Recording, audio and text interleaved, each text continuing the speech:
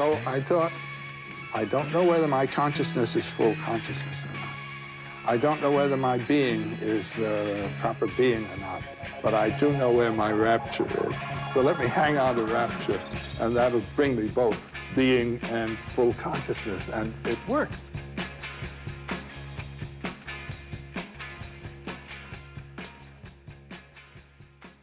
All right, well, welcome back to Bliss Monkey. Today I have another special guest, my dad, Peter Bohn. Say hello. Hello, how you doing out there? Good, well, I'm good. And today I really wanted to talk about creativity and how you experience that, and also how that's evolved for you, because I've noticed that it seems to be quite a blissful thing from my perspective to see what you do. But so I guess by way of beginning, what do you think when you hear the word bliss? How would you describe that? Bliss. I think bliss is when, I think it's just when time slows down and you don't really realize what you're doing because you're so involved in whatever you're currently occupied with. And I think when that happens, you're just so preoccupied, you're so into it that you just get another state of like, just a flow state. And then you can just enjoy and you just get into what you're doing. Yeah. And kind of focus on it, kind of empty your mind. Yeah, I agree. That's a good definition. What were the first ways that you experienced that? Like your earliest experiences of that type of bliss? That's a good question. Probably fishing. Because it's very quiet and peaceful, and I always used to think it was about catching the fish, but it's actually about the pursuit of the fish. It's about being present with the fish. If you get fish, that's bonus.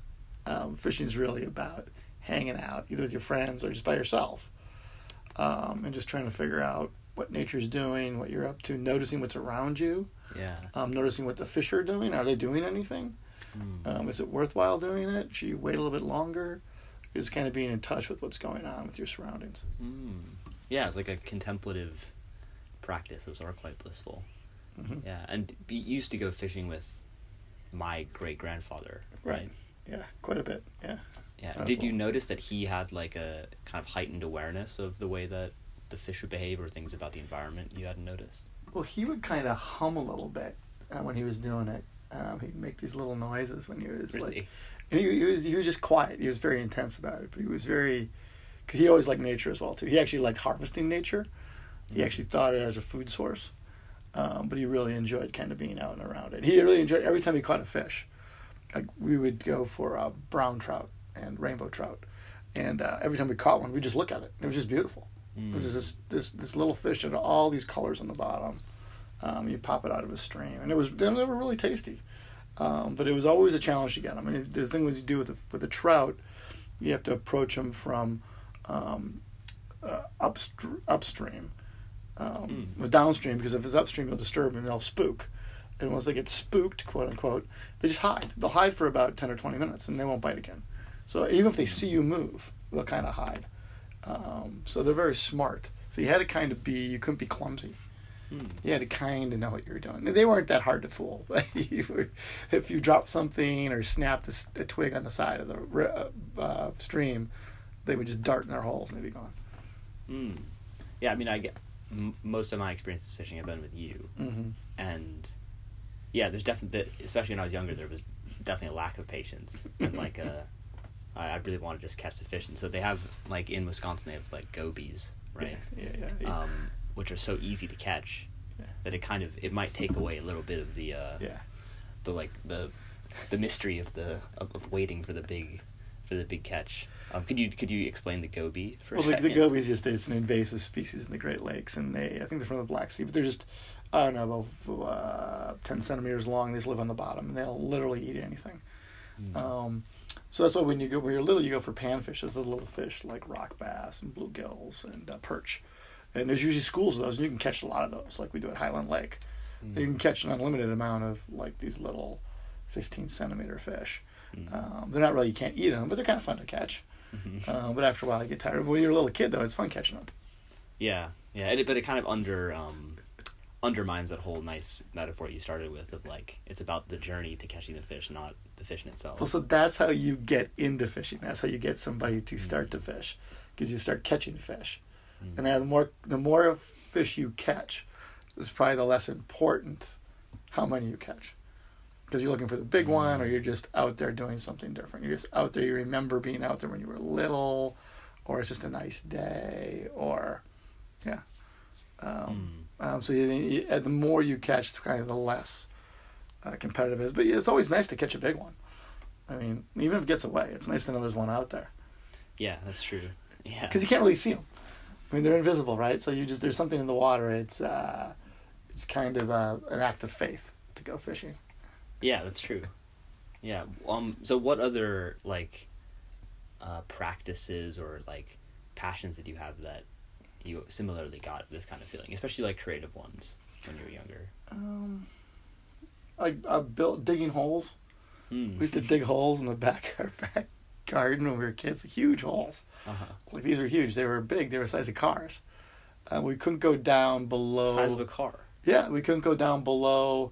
Like I think we had to say shoulder high, and they couldn't be like they had to be like wide so they couldn't collapse in on us. Yeah, we would do it all summer long. We'd dig giant holes. Wow. It was mostly sand in the backyard where I grew up. It was sand, and there's some good pictures of it. Grandma and Granddad have some good pictures. We would just dig giant holes.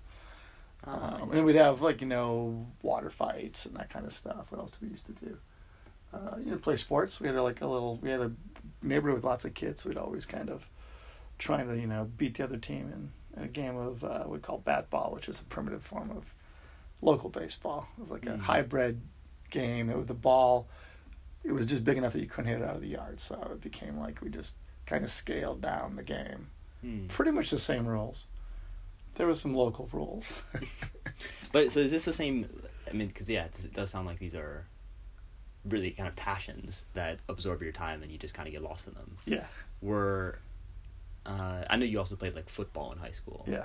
Was that like a similar type of thing? Yeah, that was fun. I used to lift weights in high school as well too, and that was you can get into that. So it was kind of like a Zen state.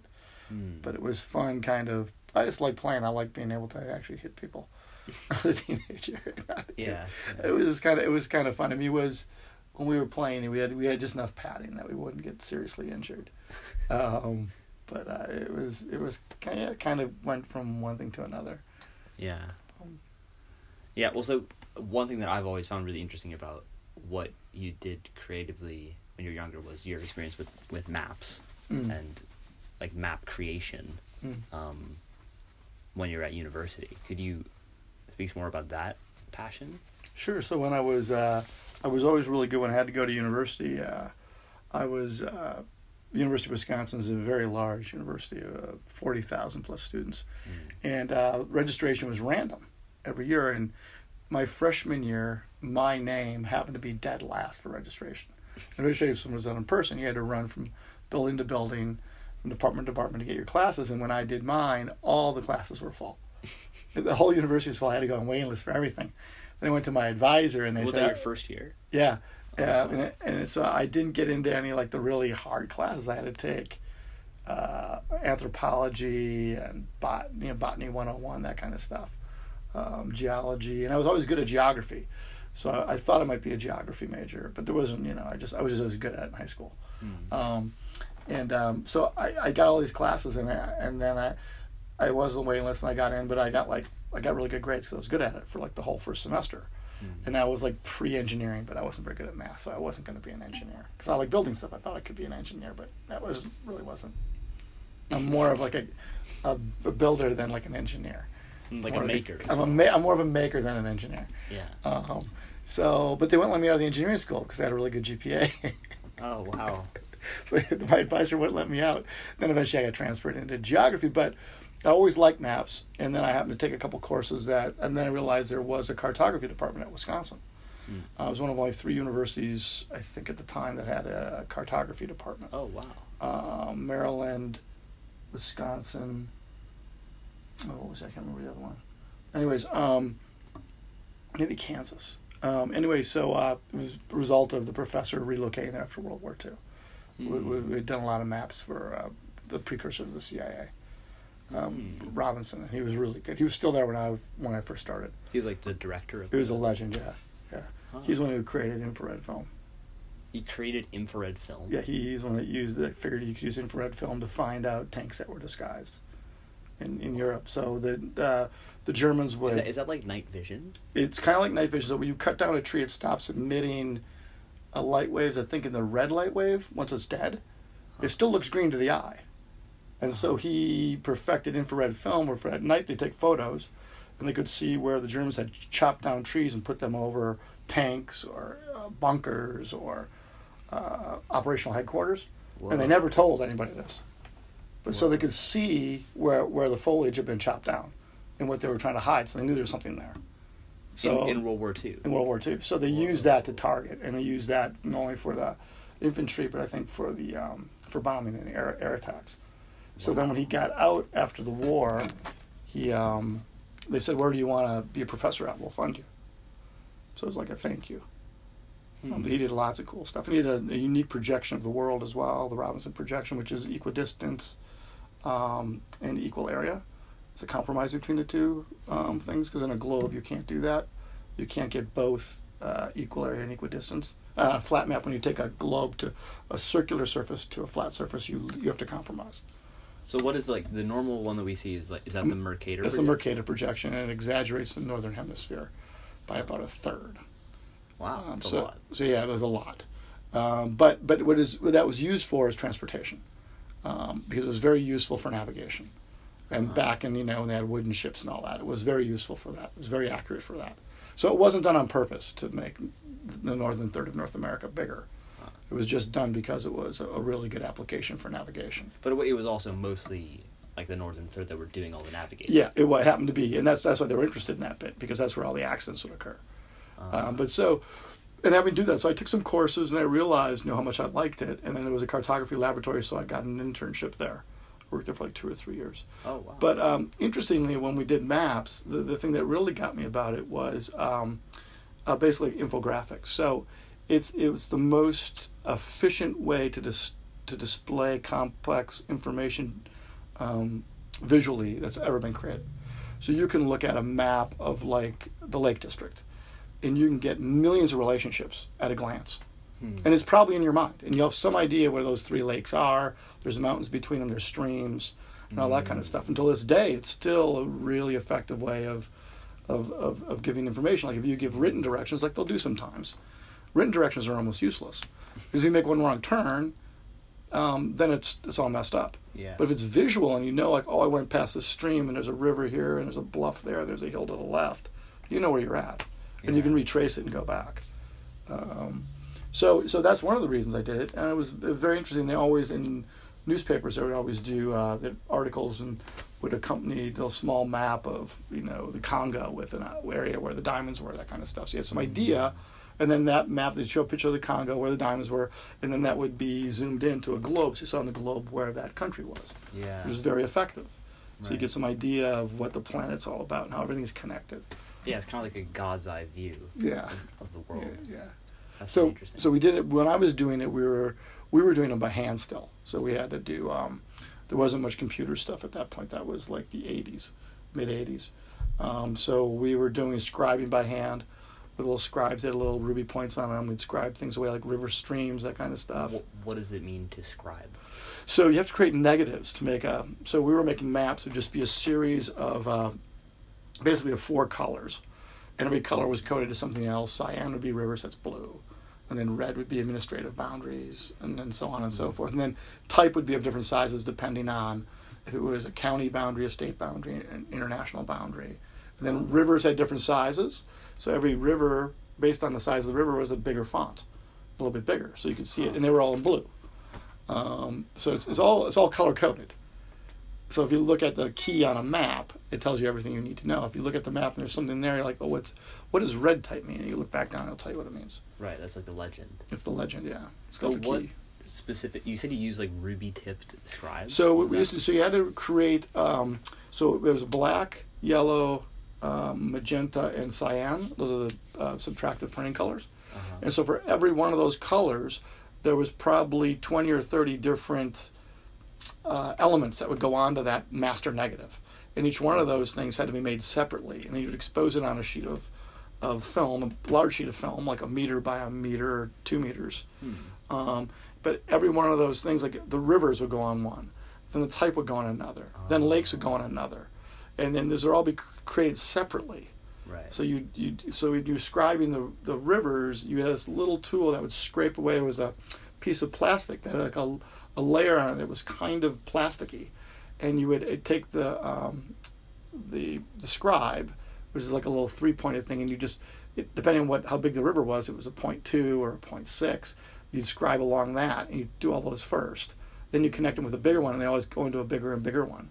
So that would be the streams. That would be the hydrology behind it. So you're like tracing the line of a river by hand. By hand. So the rivers had been traced onto this sheet, had been transferred to this giant sheet by photographic methods.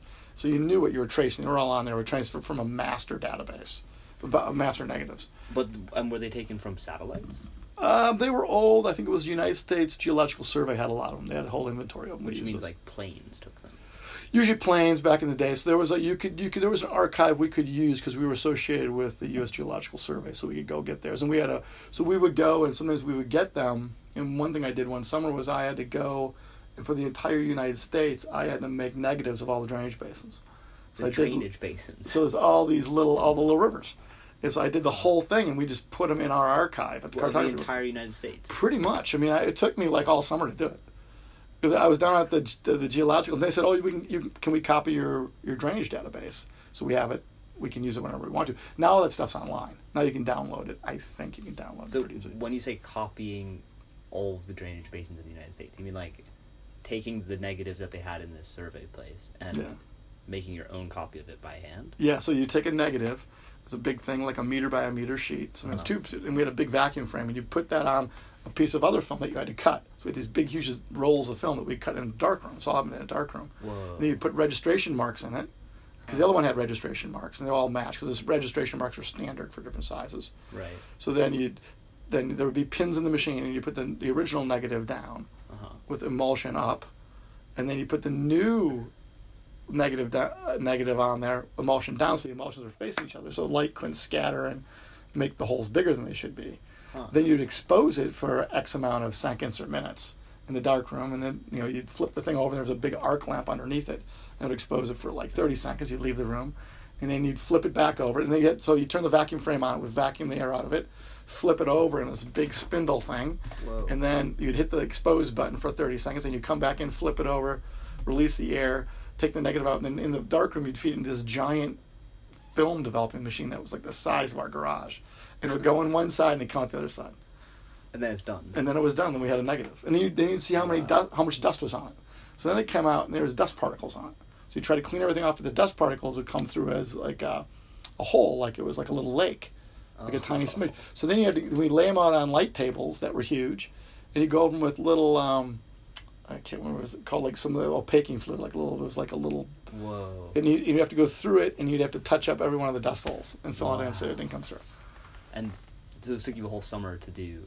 Yeah, I did it a whole summer. It was a summer job at one point, I think, doing I did it for like 2 months. I was in there with another guy, Steve Davies. Yeah, he was. Shout out to Steve Davies. What other projects did you do in the cartography lab? So we did some maps for Encyclopedia Britannica. We did some stuff for them. We did a lot of textbook maps. We did some like the original English as a Single Language. We did El Barrio de Jane. That's the neighborhood of Jane's. It was kids' books. It had maps in them. So we would do those. El Barrio de Jane. Yeah, so we did a lot of those. We did a lot of Spanish language ones. We did coal basin mapping for the United States. We had the contract to do all those, or like half of those. So coal basins were any area in the United States that had coal in it had to have U.S. Geological Survey did like a risk analysis of like drainage and topsoil and where it all was. And there were huge pamphlets. I think I still have a couple around. So I did a lot of Wyoming. We did Illinois. Illinois got a huge amount of coal. So we did the Wind River Range in Montana. We did the Sisters out in Oregon. There's a whole bunch of coal underneath there. Wow. So any coal base in the United States was mapped, and then we had to go. So we do those. There'd be multiple layers on those, and then I did an experimental satellite map of my home county. That came in. One of the grad students had this of Door County. That was the first one ever done. It was what? Experimental satellite map. So everything was done by color from space. Huh. So they did Door County because the grad students could then go up in the summer and say, oh, okay, that is an orchard, or that is a swamp. Huh. And then so the data came in from the satellite, and it would show like a swamp, or it would show an orchard. And then so that would give the pixels would give a value. Right. So then we pretty much knew what they were, but they'd have to go ground truth. Then they could take that data from that little part of Wisconsin and apply it to the entire United States. Oh, and say anything that fits this profile is probably a wetlands or is probably an orchard, and then they could computer map stuff. It was the beginning of computer mapping. So, this brings me to an interesting question, because you said, like, this is quite advanced cartography that's going on, Mm-hmm. like, kind of cutting edge, it sounds like. Yeah. But then you said that a lot of people, like, the lab was actually founded by someone who was using this in military applications. Yeah. And so how did that continue to play out, like, at the time that you were there? So a lot of the grad students ended up working for the CIA because they needed jobs. And that was really... So when I was in school, the economy under Reagan took a big hit. And everybody kind of had to work for the government. So the CIA, at that point, was doing called DTMs, which are digital terrain maps, which now everybody uses. That's kind of the standard stuff on Google. But they were doing is they were actually digitizing the entire planet for military purposes, but specifically for delivering nuclear-tipped cruise missiles. Whoa. ICBMs. Not ICBMs, cruise missiles. But ICBMs could use it too, but they mostly needed it for cruise missiles. What's the difference between a cruise missile? It goes closer to the ground, so it needed to know where all the hills were, so it could fly without hitting anything. Whoa. So it was kind of a nefarious thing. This is like Cold War. Yeah, it was Cold War stuff, and these were pretty lethal weapons. Wow. It was pretty much a weapon of mass destruction. So I didn't really want to do it. I didn't. A lot of the grad students didn't have a choice. They did it, and they got into it, and they've done all sorts of great stuff, probably, because that was just for a little while. Now the DTMs are used for everything in the world. Right. Digital terrain maps are used for everything. And they're used for CGI. Now uses it to make characters for the Avenger movies. That's all. That's all digital terrain mapping. They just digitally terrain map your body. It's gotten to that level. Instead of land, yeah. It's all scanning. So they were scanning the Earth at that point. And I think it was down to maybe 5 or 6 feet at that point, or 20 feet. Wow. Which is way ahead of anything else. But the other thing with maps is when you make a map, you have to be very careful. So you have to edit every layer. Also, when we're doing these layers, you have to think about make sure there's no mistakes. Right. Because if there's a mistake on a map, the problem is somebody could die. Yeah. Because people use them to like hike and survive. So you really the level of quality, it would go through about 10 or 20 edits before we could let anything go. Wow. And if it was screwed up, like one of the layers was screwed up, like there'd be 20 exposures on the blue layer, then we'd have to throw that thing away, and we have to fix it, and we have to recomposite it again. And that'd take about a day and a half to recomposite it. And then it comes off the recompositor, then you look at it, then you have to get all the dust marks off it, then you have to reproof it with all three colors. And then, so we do proofs too. We do live proofs that were just these, not real prints, but we had these big, they were really expensive. Like the proofs were like $500 a sheet, and there was 4 sheets in each one, so we had to be careful we didn't screw those up. We would proof lots of stuff. Why they were doing most of this work because it had never been done before?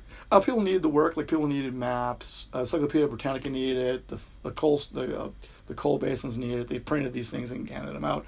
We also did work for the what was it called? The DMA, the Defense Mapping Agency. We did some stuff. We did hydrological maps of the Dutch coast. Our specific thing was the Dutch coast, and it was probably for submarines, for U.S. submarines, the U.S. submarine fleet. Whoa. So, and it was classified. We had to lock up the negatives at night, and we had to get security clearances. Huh. And we were redoing the hydrological charts for the Dutch coast, which is it's just sandbanks. So it's not much there. It wasn't like anything that was. And dikes. Yeah. There wasn't much around it, but that was a big deal. There was some sunken ships that you had to be careful about, but that was just copying. That was just editing the existing ones. So that was pretty interesting. But it was always interesting. It was fun work. There was a big group of us. There was like maybe 30 of these big light desks in one big room at the Wow, university, that's huge. overlooking Bascom Hill, an old building on the 4th floor. It was beautiful, an old Victorian building. It was really nice. It was a good job. Wow. Yeah. Damn. So did you have any other like kind of practices like this that were, quite blissful in the past that you moved away from now?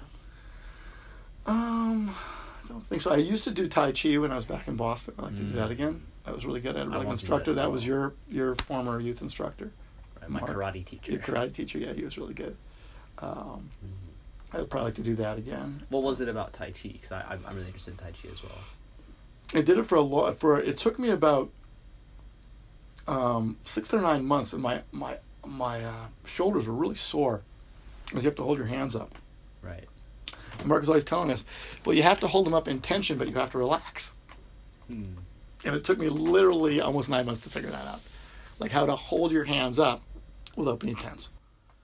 And I didn't think it was possible to not be tense and do it. So it didn't even occur to me. And then because my hands would always get really, really sore at the end, and then I figured out how to do it. And you would just hold them up, but you wouldn't tense yourself. Yeah, it's like the middle way. Yeah. It's very interesting. And then you could do the motions and the. We did. I think I did it for a couple of years. It was good. And then he did a thing where we did it for a while, and he would test us. And then we didn't realize this, but basically Tai Chi is slow motion kung fu. Right. And then so Mark would eventually he'd come at us kind of like medium speed with like striking moves, and then you just naturally did the Tai Chi stuff, and you would deflect the moves. We were all stunned. He did to a couple of us, and we were like, "Oh wow, that's what that is." And he would like try to strike us, and you kick, you move your leg, or do all these things where parting the lion's mane was like how to get around a shot from the side and all that kind of stuff. Yeah. It's very cool. Yeah, it's very cool. I really wanted to. Yeah. I really wanted to get into it while I was in Japan, but I didn't find a teacher like in time. But yeah, I have a book on Tai Chi. Yeah. And it's like, because it is a martial art in itself. Yeah, it is. But I think you need an instructor. Right. That's why I don't want to sensei. just learn it out of a book. I think you can, but I think and everybody teaches it a little bit differently. Right. There's different styles, and there's no right way to do it, I don't think. There's a lot of different ways. Yeah. People give it different names. And we did a taster course like a summer ago, and that was fun again.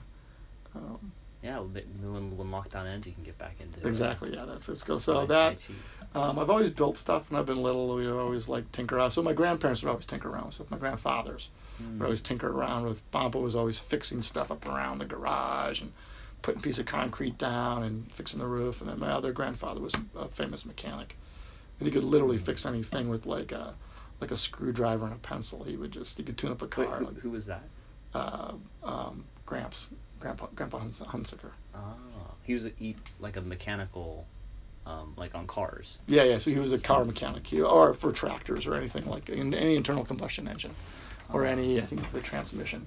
He could just listen to it and figure it out pretty much. Whoa. And he could turn it up like on the spot.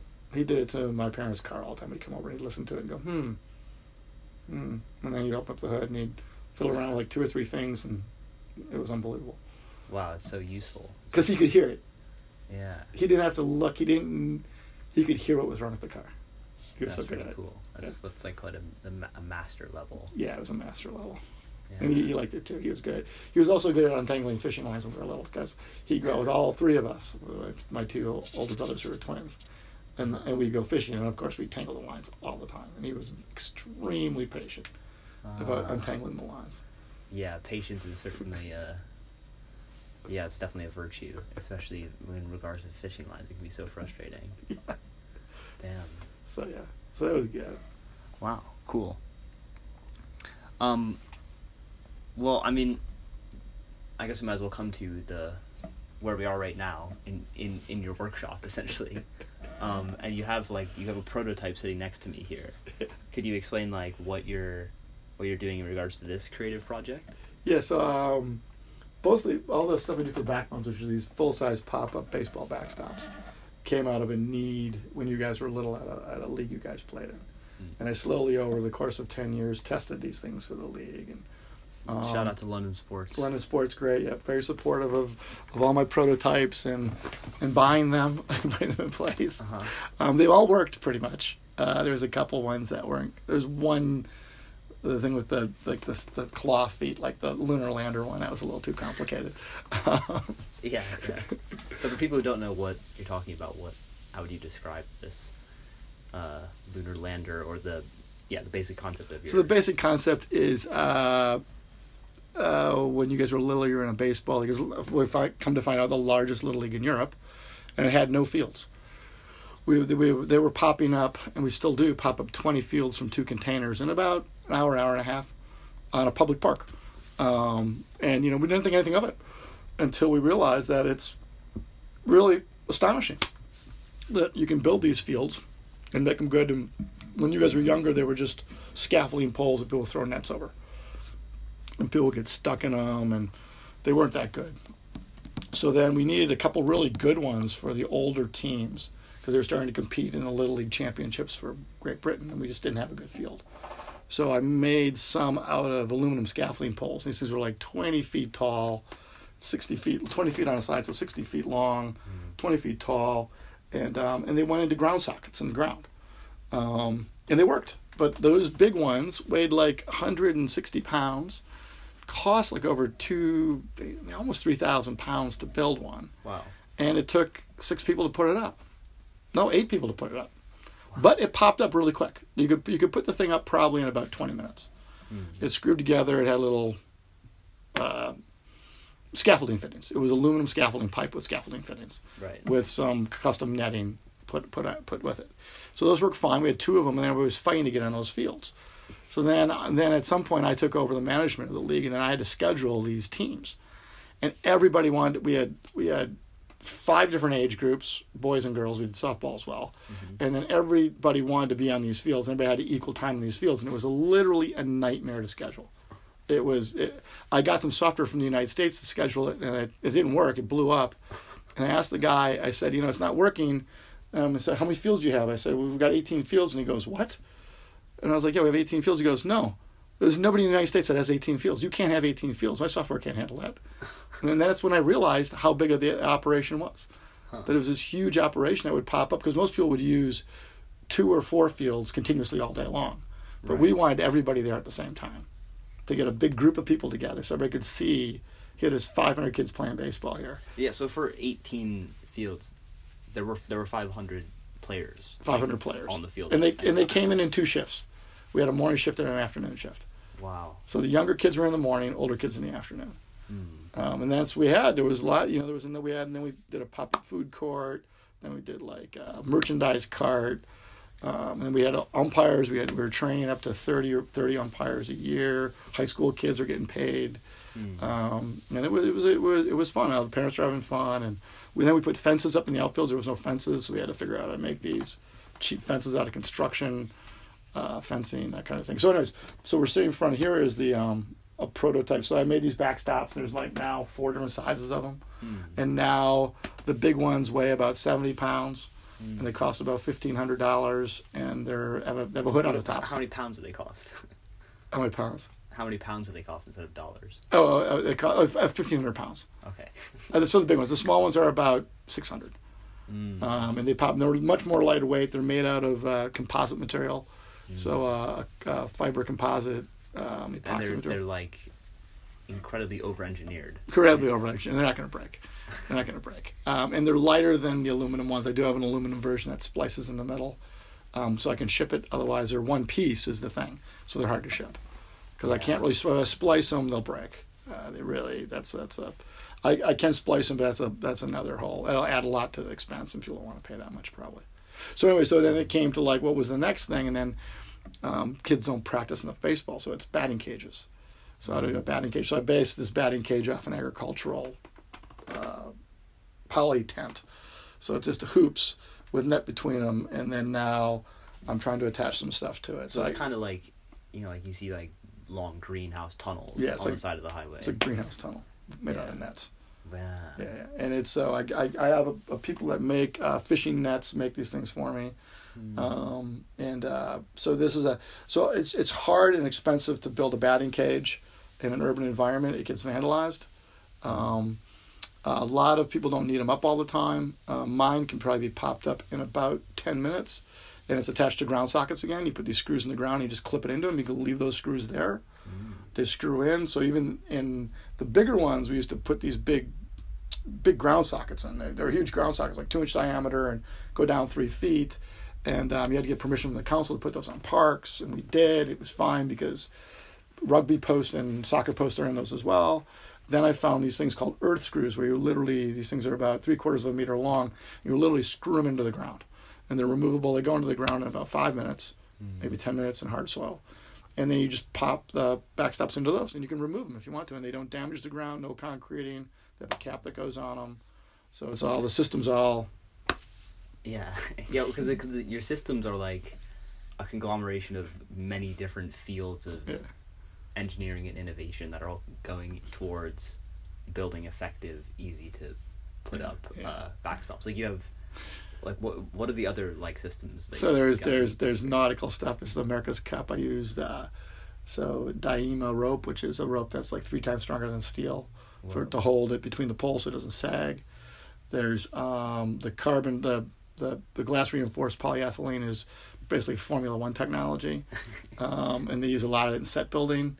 The earth screws are used for foundations they use them for festivals as a festival application, and for like circus tents, that kind of thing.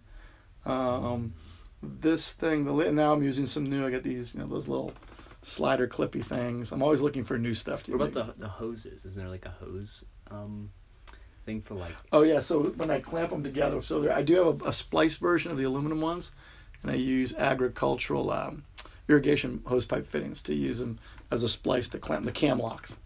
Cam lock fittings that you would snap on, like firemen use on the fireman hoses. That's the kind of stuff I use, and those are made out of nylon reinforced fiberglass. Wow. So it's all plasticky. It's not. The ones I have now are not, like, the aluminum ones are stiff, and when they take a wind load, they transfer that load to the footing or the earth screw, and there's a lot of stress. And the ones at the scrubs after 10 years have cracked the bottom of those footings because there's so much stress on these things. So mine aren't quite as big as the original ones. They're only 16 feet tall, and the ones that are made out of glass reinforced polyethylene bend with the wind a little bit. They'll bend a couple feet on the top. So they move with the environment. So they take that stress and they dump the wind rather than transfer it right to the footings. And they also have little ropes that go off to the sides now that hold them down. So there's an area off behind the batting cage where kids can sit on the bench and not get hit by foul balls. So they're actually slightly bigger, but I've used those as a secondary support to hold them up. Because the wind on these things can get pretty severe, as you know, when you were a smaller plane. Yeah, it's true. It's a pretty windy place. And there's a lot of load on a like a 4 meter tall piece of netting. Yeah, it's cool that you've integrated so many different fields into the design of something that would think it's quite a simple thing. But... Yeah. There's a lot of there's shackles. There's a lot of other fittings, like nautical fittings mostly. Stainless steel clamps, all that kind of stuff. So they're impervious to they won't. The idea is you put them in when you need them and you take them out right away. So when you're done playing, you take them out, roll them up, put them, they all fit in a 20-foot container. So you're just done. And the good thing about that is they won't get vandalized, but also if you have signage for your team, like it says the London Nets or London Sports, or if you have a sponsor, then you don't have to, every time you play, put that sponsorship up. You can just get a mesh form of that and put it on these, and they just roll up and put away when you put away your backstops. So you take your backstops out, all your branding's up there for your league, plus any sponsors, and you can do it for social media, take pictures of it. It looks great. And then people walking by can say, oh, look at that place. Oh, I know the name of that team because I can see it up on their backstop. Yeah. So, a lot of applications there for so just both schools and like pickup leagues. And now I'm trying to get them into the softball leagues in the English parks. Beer league softball. Well, because in the United States you don't play a baseball or softball without a backstop in a park. It's too dangerous. So I'm trying to get them into the Regents Park and that kind of stuff. The smaller ones, and people would set them up in the morning, but then they could put the name of the beer league on it, or the league, or the sponsoring governing body could be on it, or they could sell it to Cafe Nero or J.P. Morgan, and the parks can make money off that because they can't put ads in the park, but they can put it on temporary stuff. Oh, so interesting. The parks could sell ads. They could put banners on that, and people can't complain because it comes down at night. So it would give the Royal Parks and all the parks a way to sell sponsorship without destroying the look of the park when people aren't using it. Yeah, that's a good idea. Wow. Yeah. What advice would you have for your younger self or any younger creatives in the creative process? Do you have any tips for, I don't know, creative work? I would just say keep doing it, keep trying it. It's real easy now with so there's quick ways of making stuff. You call it what do they call it? Just in time? No, not just in time. There's quick prototyping. It's easy. You can get stuff made, 3D printing. If you have an idea of something, you can draw it down and send it. There's a number of places that do it even in metal now in London. Whoa. So you can get stuff printed up, and they'll do it, and they'll do prototypes for you. It's not that expensive. There's a lot of money kicking around now for startups, and it's easy to put a website up and make something now. It's not that expensive. There's never been a better time for it. So I think it's easier now than ever to have like a side gig going on. That you're doing something, selling candles or whatever you think. There's lots of solutions. Lots of solutions haven't been ever put out there. So there's things that people need because the old stuff doesn't work anymore. You know, it's a different world. Like for sports, it's all pop-up sports now. So you need, like, you want to play sports in a park, you can pop it up, take it down at night. And then the park can be used. It's not just a football pitch. It's not just a baseball field. It can be all those things at different times during the day.